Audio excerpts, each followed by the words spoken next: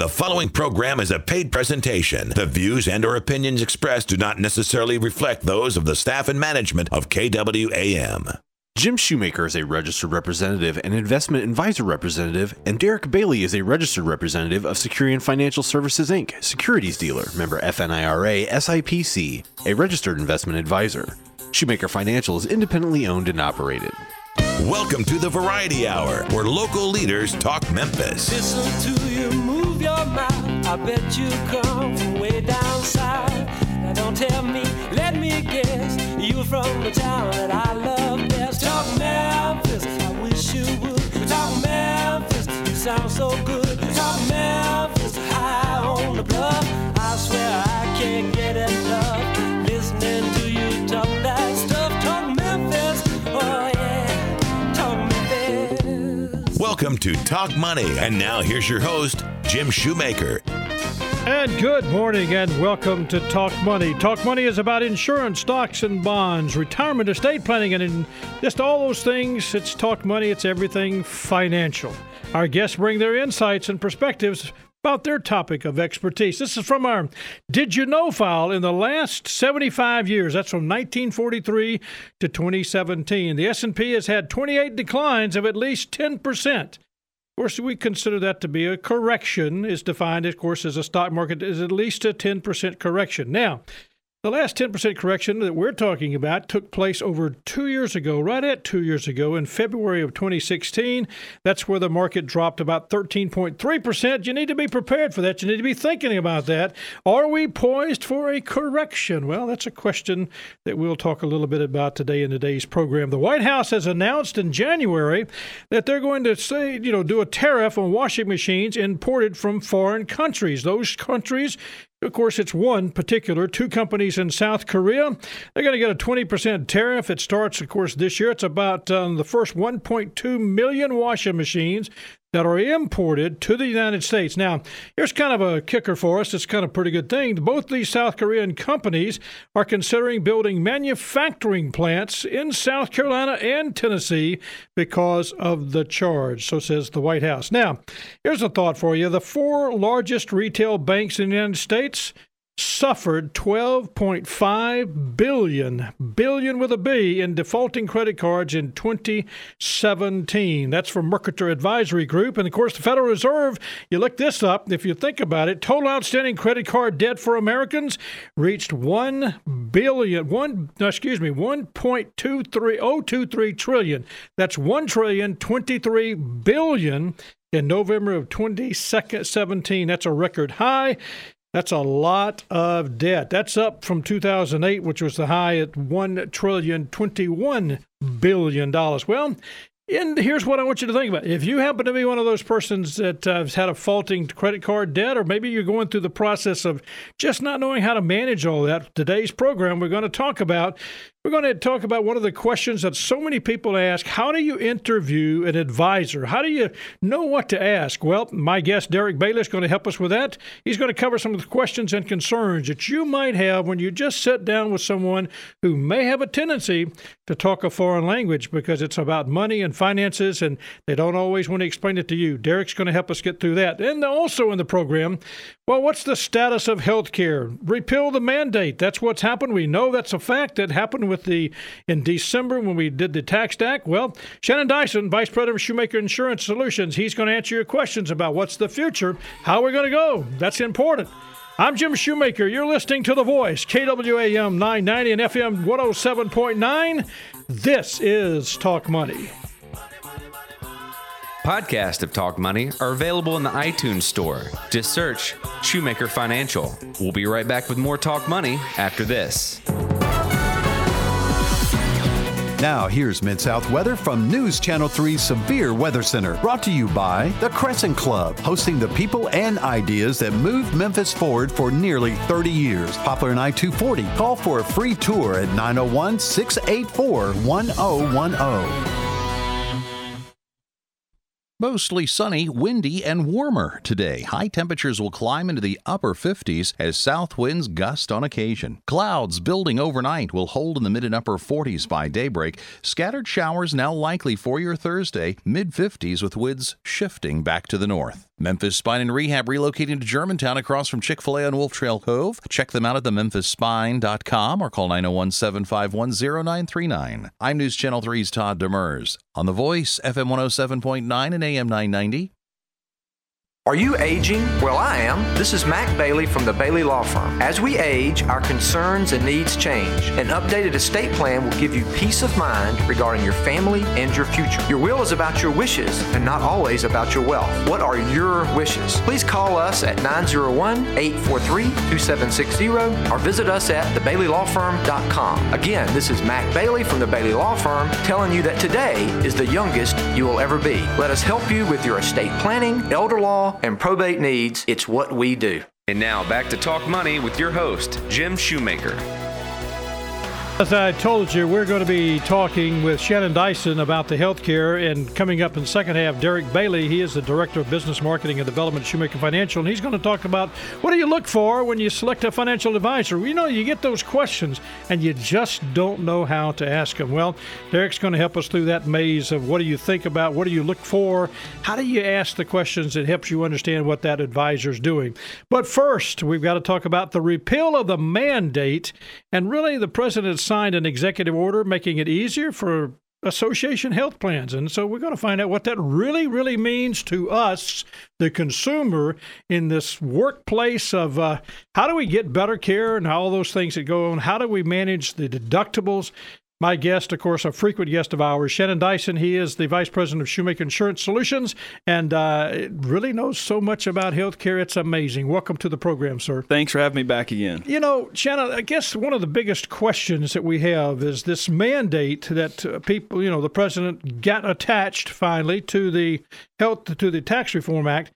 What did that really do? I mean, that was so many people saying that's a big deal. What did that really do? Yeah, so there were so many efforts as we went through the end of 2017 to repeal the Affordable Care Act, and they all failed. They were all voted down at the last minute. There were even last-minute efforts that came in, and those were all voted down.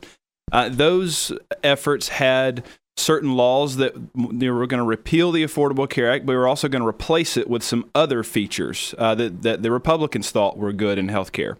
All of those failed, of course, and what we ended up with was a repeal of the mandate in the tax bill. And so all that we have now is we've said, okay, it is no longer mandatory in 2019 for individuals to have health insurance. So there's no longer any penalty after 2019 for someone to say, I don't want health insurance, I'm just not going to have it. Okay, now with that mindset, what does that do to the insurance companies? I mean, does that say that they're because what was the purpose? Let's make sure we understand that. What was the purpose of the mandate? The purpose of the mandate, when you have laws that are enacted that say an insurance company can no longer ask health questions of an individual, any individual can come on and get health insurance. We have no idea as an insurance carrier what we are taking on health-wise from individuals.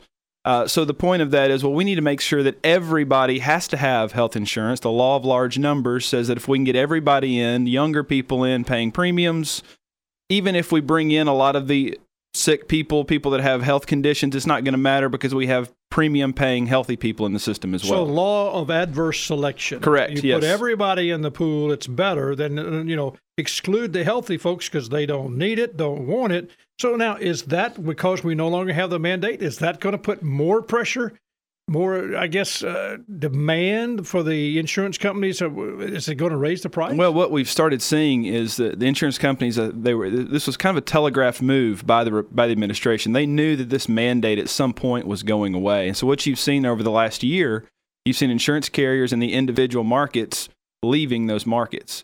Shelby County, we have one insurance carrier that is in the individual health insurance market. We used to have 5 or 6. Now, when I first got started in the business, we had 20. But we had 5 or 6 up through this last year, and now we only have 1.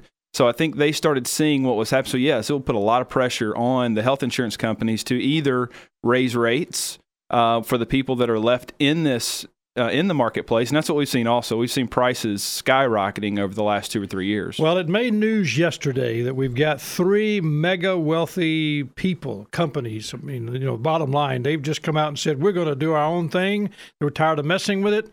Amazon, JP Morgan Chase, and Berkshire Hathaway, of course, the owners of those, the major stockholder, all 3 of those are extremely weak. We talked about rich. Well, it's real rich. Okay? Right, exactly, yeah. Bottom line is, what is that? What are we talking about? So they came out with an announcement that they were going to form their own type of health care for their employees. They didn't say it was going to be an insurance company. They didn't really say what it was going to be, but they were going to form an organization or a company to provide health care for their million-plus employees.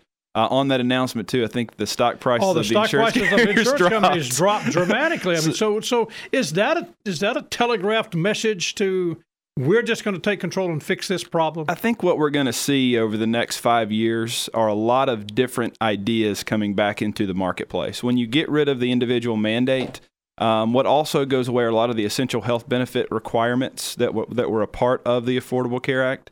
As requirements and regulations start to dissipate, you're going to have other ideas, other companies coming into the market with new, fresh ideas. Well, as I mentioned, it's sort of the program. This president has, Mr. Trump has signed an executive order making it easier for association health plans to form.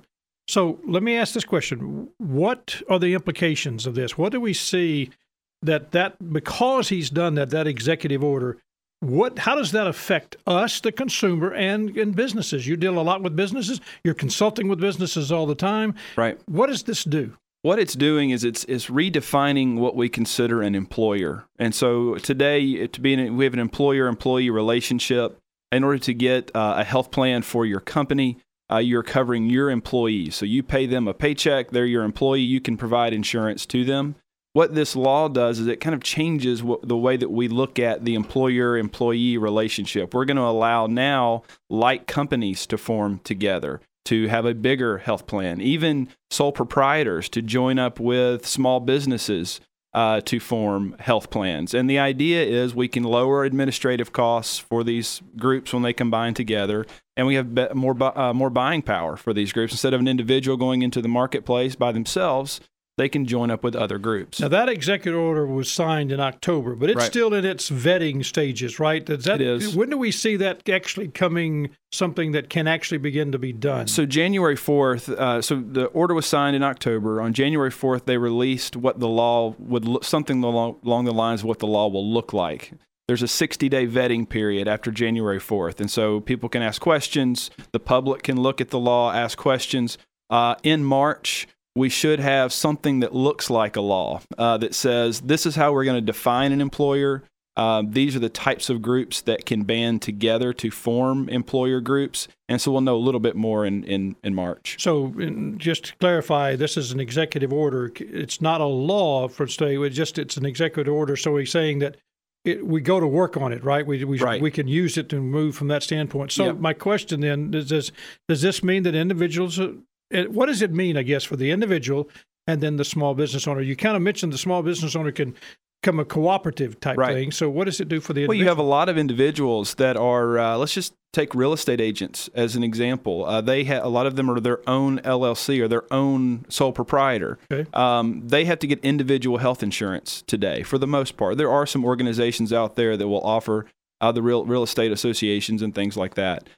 They would actually be able to join together with small businesses to get on their health insurance plan because they live in the same state or they live in the same city. So there are going to be all types, and we don't know what those final rules are going to be, but that would allow those people not to have to go and get insurance on themselves, but to join together. If you just tuned in, my guest, Shannon Dyson, we're talking about 2018 healthcare update. We're talking about repeal and now the association health plans. And I guess, Shannon, when I talk about this association health plan, and this from our standpoint, from Shoemaker Insurance, where we approach the small business owner, how is this going to change what you do? I mean, you do a ton of work with a lot of small businesses. Does this make a difference for you and how you counsel people? It changes the landscape for our firm. It allows us to be more creative in how we approach small business owners. Today, when we approach a small business owner, we have a handful of companies that we can go out into the market and bring those rates back to them, show them plan designs, show them a variety of plan designs. However, with this new law, we can now look at, let's take an electrical contractor that we have as a client, and we know that there's another maybe smaller electrical contractor that's looking for health benefits. We can be creative in joining those groups together and coming up with solutions for small business owners that maybe they've never even looked at, or maybe they've never even thought of. So it gives us much more of a creative license to do our business, which I'm really excited about. Well, again, that's what you do extremely well. When you sit down and when you're working with someone, I've watched you work through that creative side, trying to find the best plan for them, and that's not always easy. Under the past several years, that's been very difficult. Well, they're going to need, when you're talking about these new association plans, companies are going to need people to bring them together. It's a very difficult situation. You're running your business. You're not really thinking about who can I join up with to have health insurance, what other company can I join up with. You need someone to help you through that process. All right. Though the Affordable Care Act has not done away with, if you need insurance, you can get insurance. Does this do away with that? Is this saying you've got to be underwritten, you've got to be healthy? Is that what this is going to change a little bit? Now, keep in mind, if I need insurance, I'm diabetic or I've got cancer, I can get a plan. But under this program, you're talking about the associational type program, am I going to have to pass a physical? Or maybe have to answer health questions? Yeah, so everything that we've seen so far, again, March will know for a little bit more clearly, we've seen that, yes, you're going to have to answer some sort of health questions. Your rates will depend on how you answer those health questions, but you would not be declined. So there'll be a rate for you. You may not like the rate that you get, but you would not be declined insurance. And insurance companies have fought against these types of association plans for a long time because the idea is that the younger, healthier companies with younger, healthy employees are going to be the ones that are joining up. Because they can pass the health questions to get into these programs. And the ones that can't? We're leaving the ones that can't. And we're already talking about the insurance companies saying they're losing money on higher claims. Well, now we're going to be only the groups that could not join these other groups left in that marketplace. Yeah, that's going to be the issue. Let me ask this question. Recently, I was working with someone, and I actually had a health problem, and they had delayed a serious health problem, a heart problem, a blood pressure problem. They had delayed going to the doctor. Now, they thought maybe it was something else, but instead of them immediately going and checking on it, they were going to I used to call it doc in the box. Doc house. Doc in the box. That's what I probably shouldn't say today. But the reality is they were going to that type of environment and misdiagnosed a little bit. And then, at the insistence of a family member, they ended up going to the doctor. And in the process, what they admitted, and this was the problem, that they had such a high deductible. Is that what you're saying? When I heard that, I thought, I understand it. I do understand it. Now, this couple has no problem paying the deductible. Right. But their thought process, I don't know what their deductible was. It was $5,000 or some enormous amount to their mind. And so they were avoiding going to the doctor. I see that all the time. Do you see that? I do. And another issue that happens, I had a couple in my office last week. They were on the individual marketplace, which Cigna is the only provider on the individual marketplace. Their doctor was not in the network. And so he had delayed going to the doctor because he didn't want to pay an out-of-network higher deductible fee for that. So, that's something that we see all the time. And it's a direct result of regulation, a lot of regulation on the companies and what they have to offer, what they have to cover. And so the only way to get prices down in a highly regulated environment is to raise deductibles. And so people that say, well, I can't afford this premium, I'm going to have to raise my deductible to $500, $600, $6,500. But when it comes time to actually go to the doctor, then you're forced with that realization. If they run a bunch of tests or an MRI or a CAT scan while I'm in there, I'm going to walk out with a $2,500, $3,000 bill pretty easy. And so you will see people putting off going in for sure. And that's a big issue. It is. Now you do have 100% coverage on wellness and WellCare and physicals and things like that. But people do take advantage of that, not as much as they should. If you look at the statistics of people that actually go and get a physical yearly, I'm one of those. It's very small. One of those, yeah, but I'm one of those. Yeah. I've got I went to my doctor and he said, "When's the last time you've been here?" We changed our system since the last time you were here. They had to put me back into the system. What's your name? Oh, you were a teenager last time we saw exactly. you, right? But that's a problem. And when people aren't using their insurance to get their physicals, the other issues arise, and then you don't go because you don't want to pay your deductible. You know what you're telling me, and I think this is an issue, and I guess I'd like for you to kind of give us your, because you deal with this all the time, the challenges that it's already a struggling, healthcare problem. I mean, whether we go look at the repealing the mandate, the associational health plans, the high deductibles, one carrier, Cigna. What's your take? I mean, is this Amazon, J.P. Morgan Chase, Berkshire Hathaway solution? What's the solution to healthcare today? Because when somebody avoids going to the doctor, that's a danger thing. Warren Buffett was quoted as saying, we're not coming to this table with solutions, but we are coming to the table recognizing that there is a problem. And he said that wages have increased about 12% from 2012 to 2017. That's the 5 years where the Affordable Care Act has been in place. But medical costs have gone up 19%. And so when wages are increasing at 12, medical costs increasing at 19, that's a problem. And so what I think and what I see happening when we decrease this regulation, and that will start in 2019 with the individual mandate going away, there are going to be other plans that flood into the marketplace that may, for the person you were talking about, may give them coverage on office visits, on first dollar. It may cover up to maybe $150 or $200 of that visit. So at least it gives them some coverage to go see the doctor. That type of plan is not allowed today. And so I think we'll just see more creative plan designs coming into the market. Now it will be up to people like me to make sure that an individual is buying, or they're knowing what they are buying. And so if you're paying a smaller premium, you may not be getting the full umbrella of coverages, but it may fit for you. It is a maze. It is a difficult maze. And honestly, we hear about it, we talk about it. It's very difficult to get yourself through. This person, highly educated, very capable, literally was making a healthcare decision based on a presumptive that they had such a high deductible they couldn't afford it. Right. And that was not the case. And they should have. And again, when I come back, I want to ask you a little bit about health supplement plans, just because that's a question we got. We're also going to be talking with Derek Bailey about how do you find somebody that you can ask all these questions to. I mean, that's a difficult thing, and sometimes, we don't do it because we don't have anybody to talk to.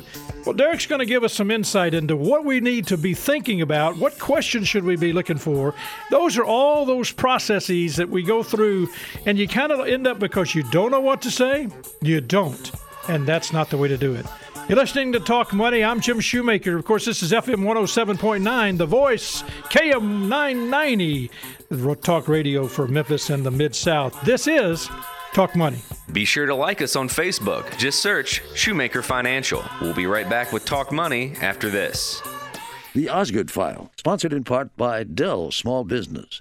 Talk to a Dell Tech Advisor today to find the right Dell PC for your business. This is Charles Osgood from the Dell Small Business Studios. Diamonds may be forever, and there is a way to grow them in the lab. It is a real diamond. We've just taken what's happened in nature and just put it in a lab. As you'll hear after this.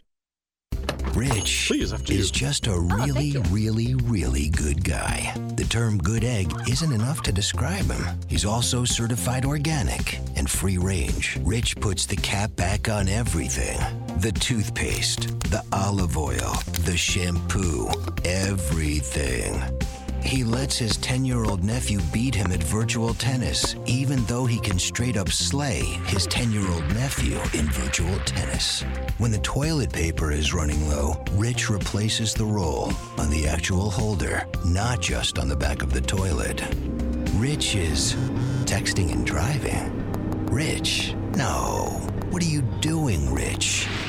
I was just telling everyone how great you are. Texting and driving makes good people look bad. Visit StopTextStopWrecks.org. A public service announcement brought to you by the National Highway Traffic Safety Administration and the Ad Council.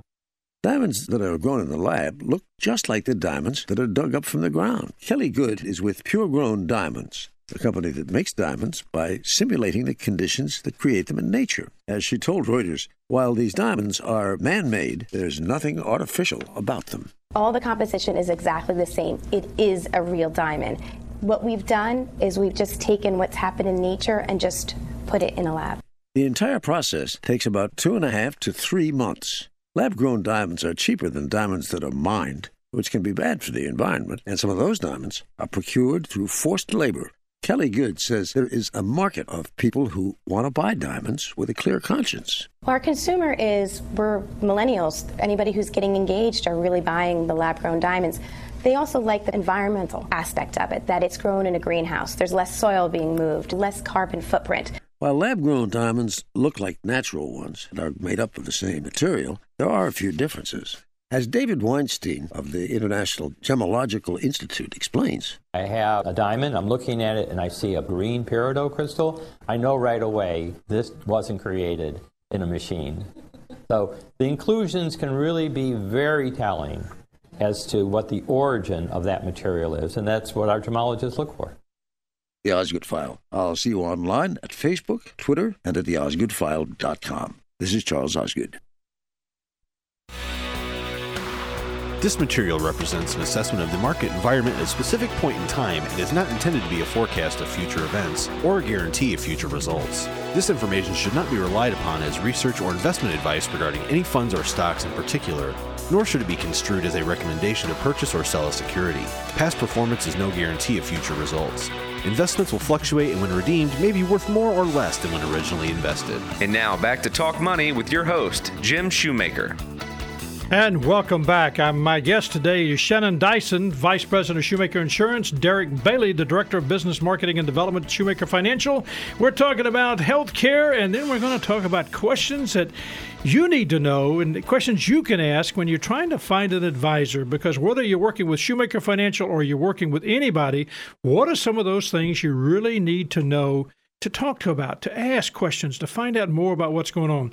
And that's going to be the second half is when we get to that in just a few minutes. But before we do that, Shannon, I had mentioned to you before the break that we wanted to talk about supplemental plans. Now, for the audience, let's make sure that everybody, when we say a supplemental plan, what is a supplemental plan? Medicare supplement. So when you work your entire life, you pay into the system and you get Part A and B of Medicare. Part A is free, covers your hospital stay. Part B is the doctor charges. You get that as far as when you turn age 65. What a Medicare supplement does is it's something that you pay an additional premium for that takes care of all of the charges that Medicare does not cover. So is that's just health insurance that you can say you tack on top of Medicare B? Correct. It does. The name, it's really a good name. It supplements everything that Medicare doesn't cover. So there are deductibles that are associated with Medicare. There are copays that are associated with Medicare. Medicare supplements come in and take care of those charges depending on which supplement you choose. We had a question recently about supplemental care, and that was the reason why I wanted to ask it and get you to answer it for us. But the reality is it seems to be complicated, very hard to understand supplemental insurance. Now, you defined it simple. It's just on top of your Medicare, Medicaid, Medicare A and B, put it on top of B, and it's there. How do you know how to pick the right one? I mean, there's tons of them. There is, and it's tough, too, because you see a lot of commercials around at the end of the year talking about open enrollment periods. Right. For Medicare Advantage plans, there are Advantage plans, there are supplement plans, there's prescription Part D plans, and so I think That's a whole other program. It's a whole other program, right. But the point is that people see all of this and hear all of these, and they get confused about what an actual supplement is.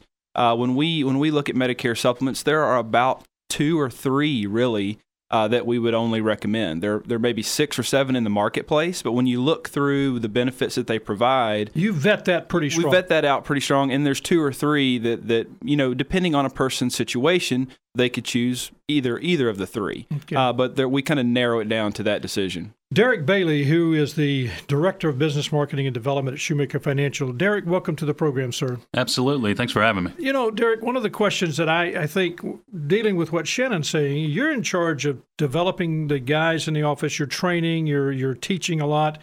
And really, the thought process here is just supplemental plans becomes a complicated subject.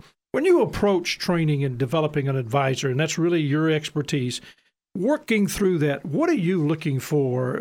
How do you approach them to just help them understand what they've got to talk about with the client? You know what I'm saying? Yeah, absolutely. It's easy to get into the subject matter and get into the technical matter, and a client glazes over going, I don't understand, and they don't do anything. How do you work with that? And that's interesting you asked that question, because recently I was just talking to a friend of mine, and they had the exact same comment. It's everybody wanted to talk about technical. They found it to be overwhelming, obviously intimidating. So from our perspective, what we try to teach our advisors is really, how to be a good interviewer, how to ask questions to really understand what is it that's making that client tick, what's important to them, what are their wants, what are their needs. So don't start off with the technical products and things of that nature, but be a very good interviewer.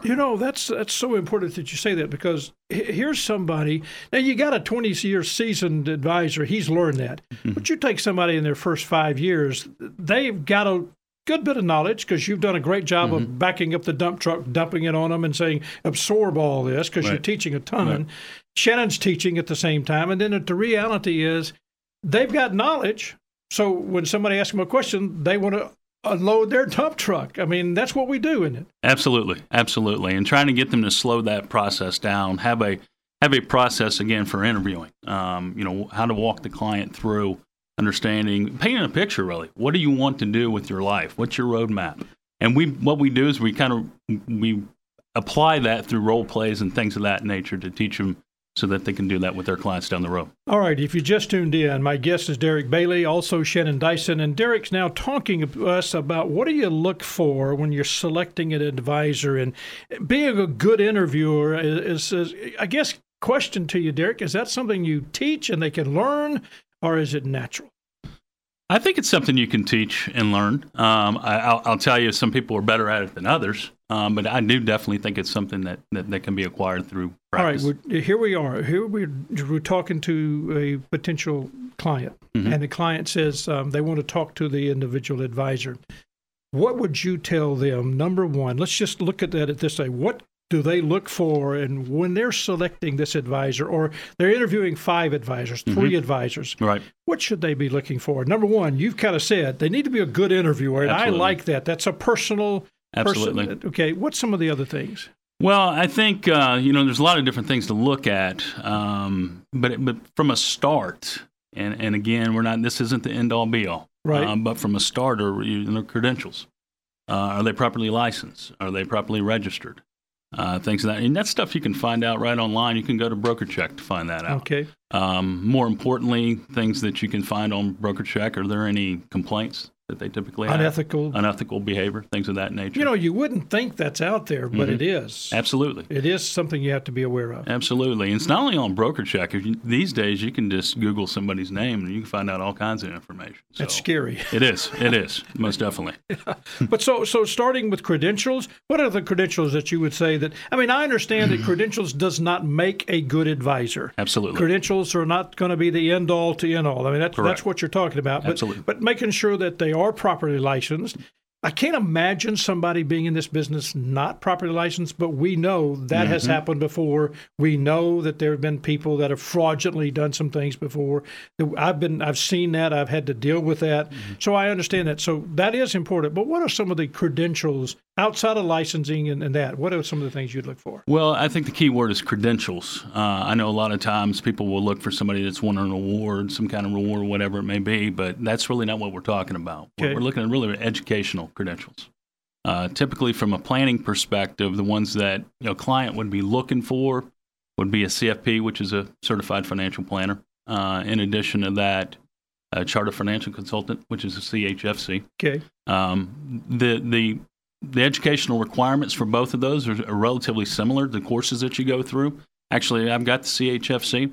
The difference is the exams. From a CFP standpoint, not only do you have modular or topical exams, but in the end, you got to do a comprehensive exam too. So you're talking about someone who's taken the time and the energy and the effort to step through that process and taking the exams and saying, I am now credentialed.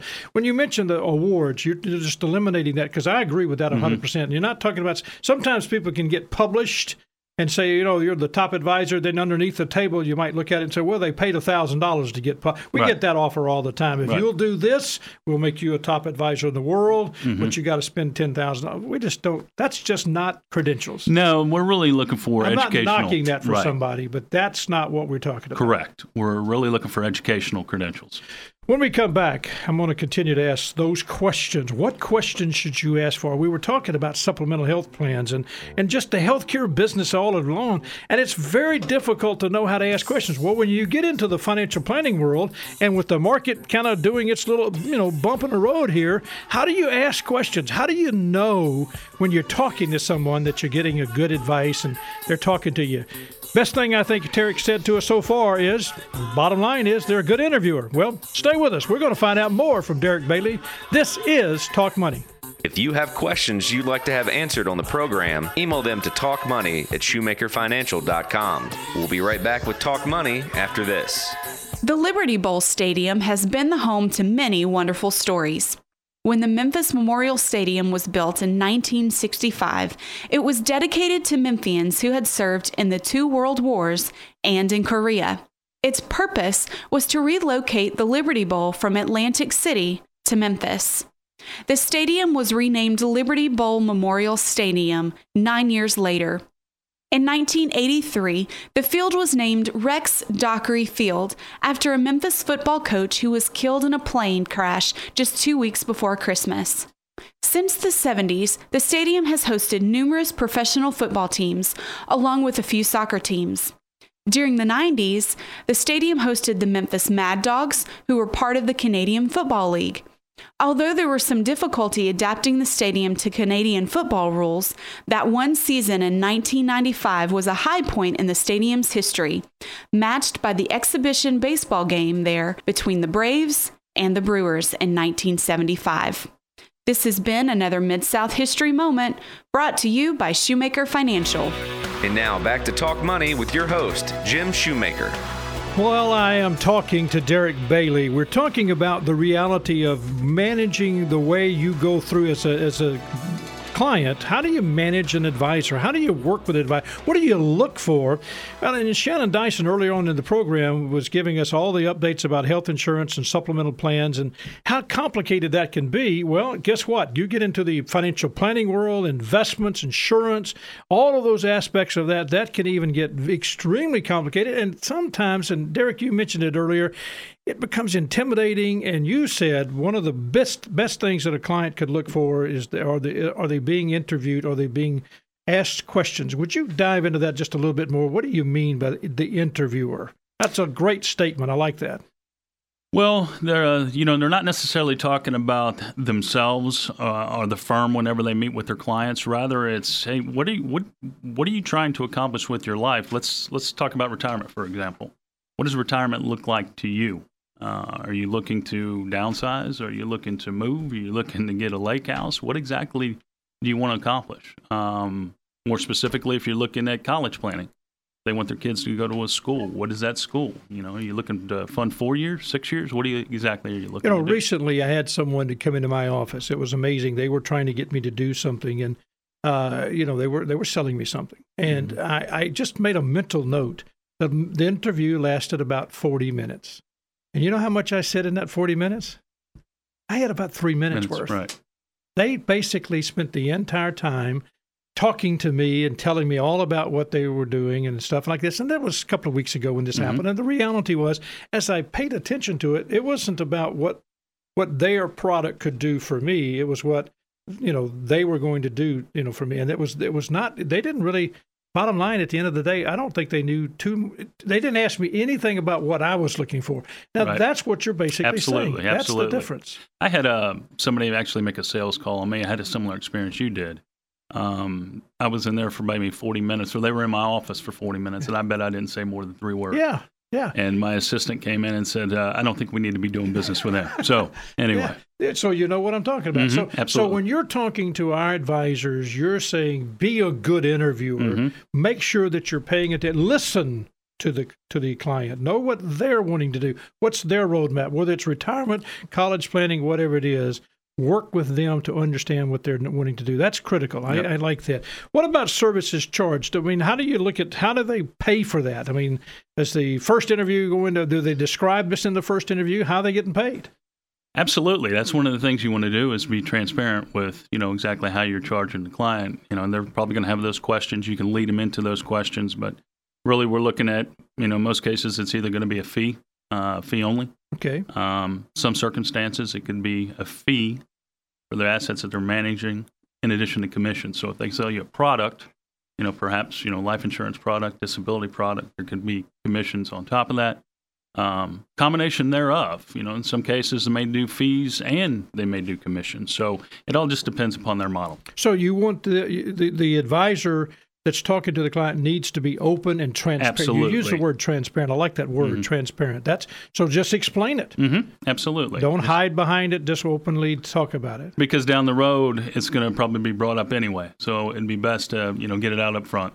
What about investment philosophy? I mean, I guess that's a thought process. If I'm going through here, do I expect them to talk to me about their investment, the advisor, their investment philosophy? Absolutely, because it's going to end up in a conflict if you don't communicate that up front. At least in my opinion, that's the case. Is the advisor trying to really chase the market?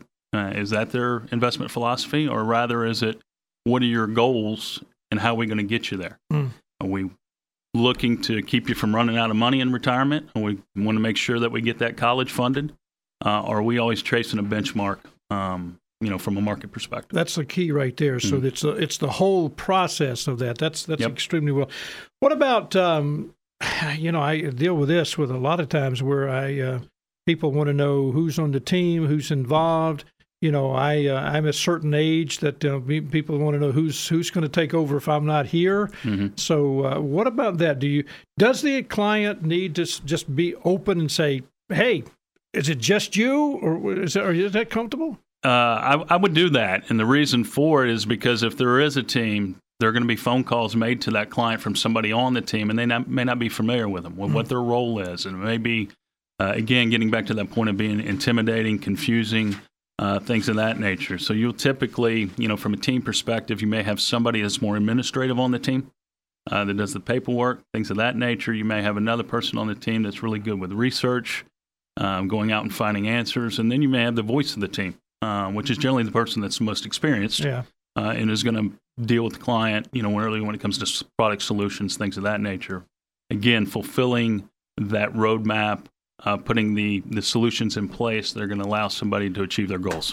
Derek, you circled all the way around that and you came back to that starting point. I mean, that seems to me to be the thread that runs through your conversation. So from the philosophical standpoint, whether it's investments or how you get paid or how all this stuff, really you're staying very focused on how do you come back to where what's the client's desires, the roadmap. Is that just so critical in every scenario? I mean, help me with that. I mean, I don't know if you even realized you did it. You went all the way back. But no, you came back. Yeah. But is that just the way it works? Absolutely. Why else are you working for them? Again, and I know we're going to talk about this in a little bit about that fiduciary standard versus suitability standard, but, with that fiduciary standard, you're always putting the client's interest first. And it's really about what are you trying to achieve? Everybody has goals and objectives in life. And being able to understand that, march towards a plan to get that done is really what's important to me. Well, you mentioned it, fiduciary and suitability. We got about a minute, so talk to me. Fiduciary standard, and that's actually something that's really been in the media lately due to Department of Labor regulations, but it's always putting your client's interests before yours. And that's not only today, but it's going forward. Whereas a suitability standard is at one particular time, you will find, let me give you an example. So client may need a mutual fund for investment purposes for whatever need they have, whatever goal they have. But there may be multiple funds that you could utilize. Again, they're suitable because they need to invest money and have it grow, but one may cost more than the other.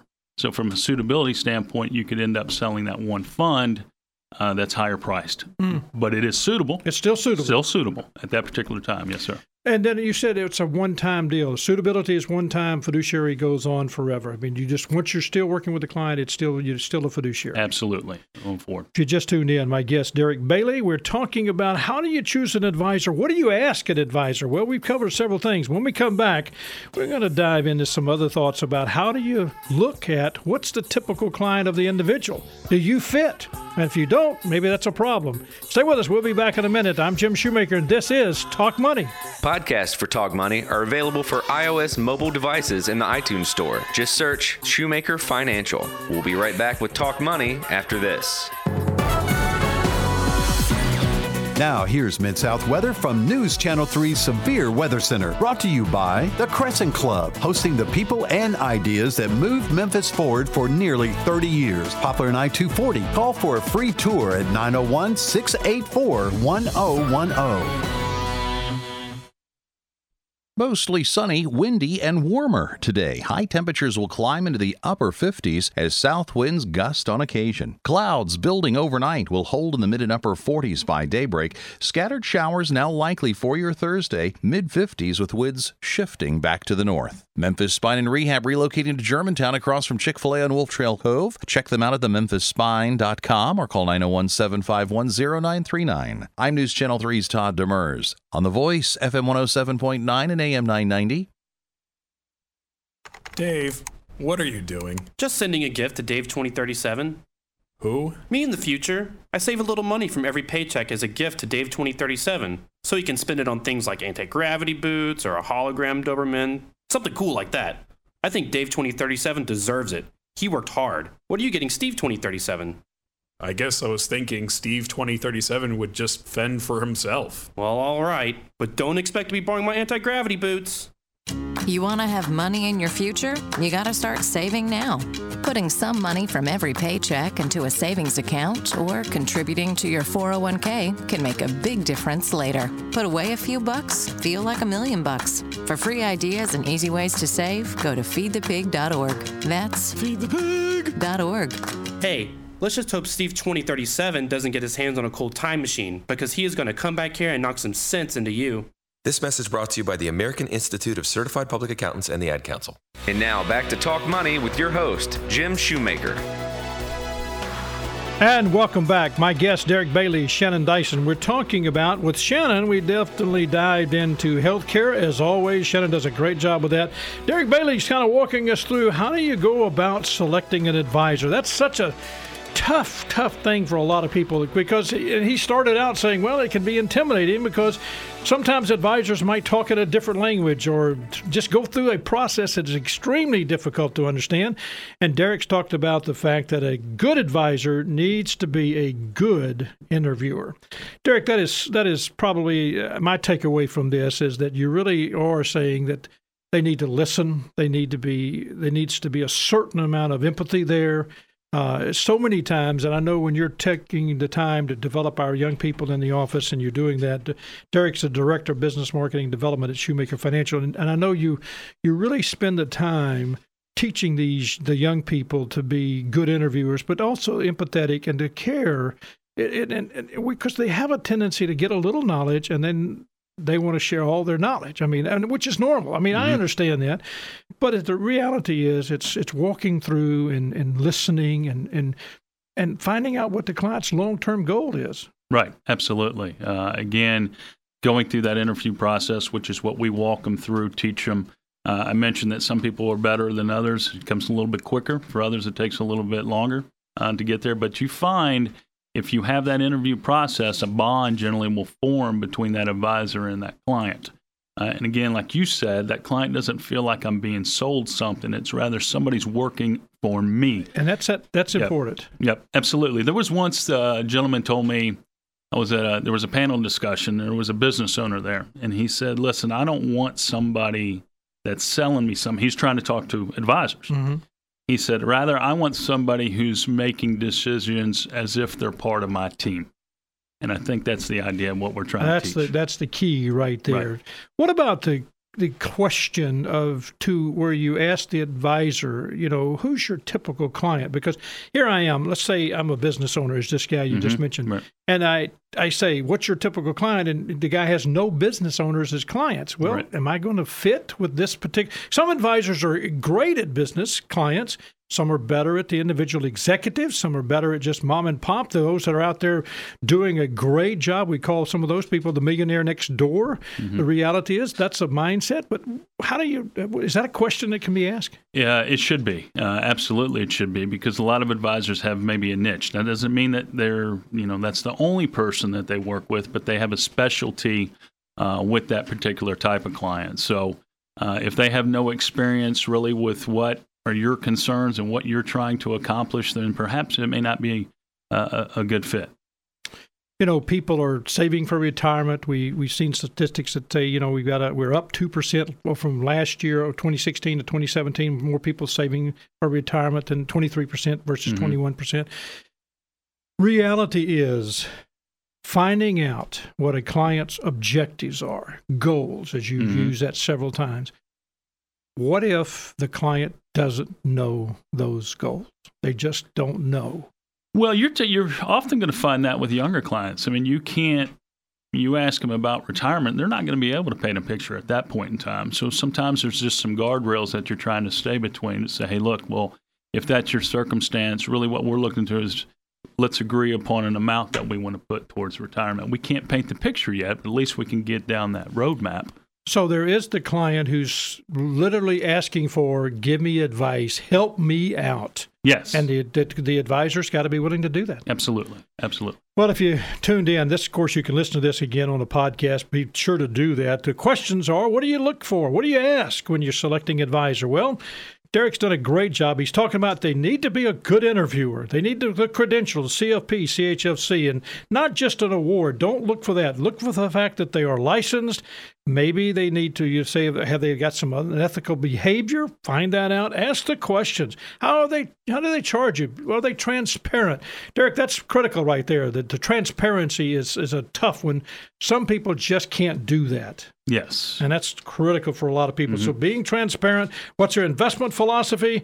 High touch, be sure they're doing that, and who's on their team, and what's a typical client. And we talked about a fiduciary and what a person is when a fiduciary, that's a long-term relationship or suitability.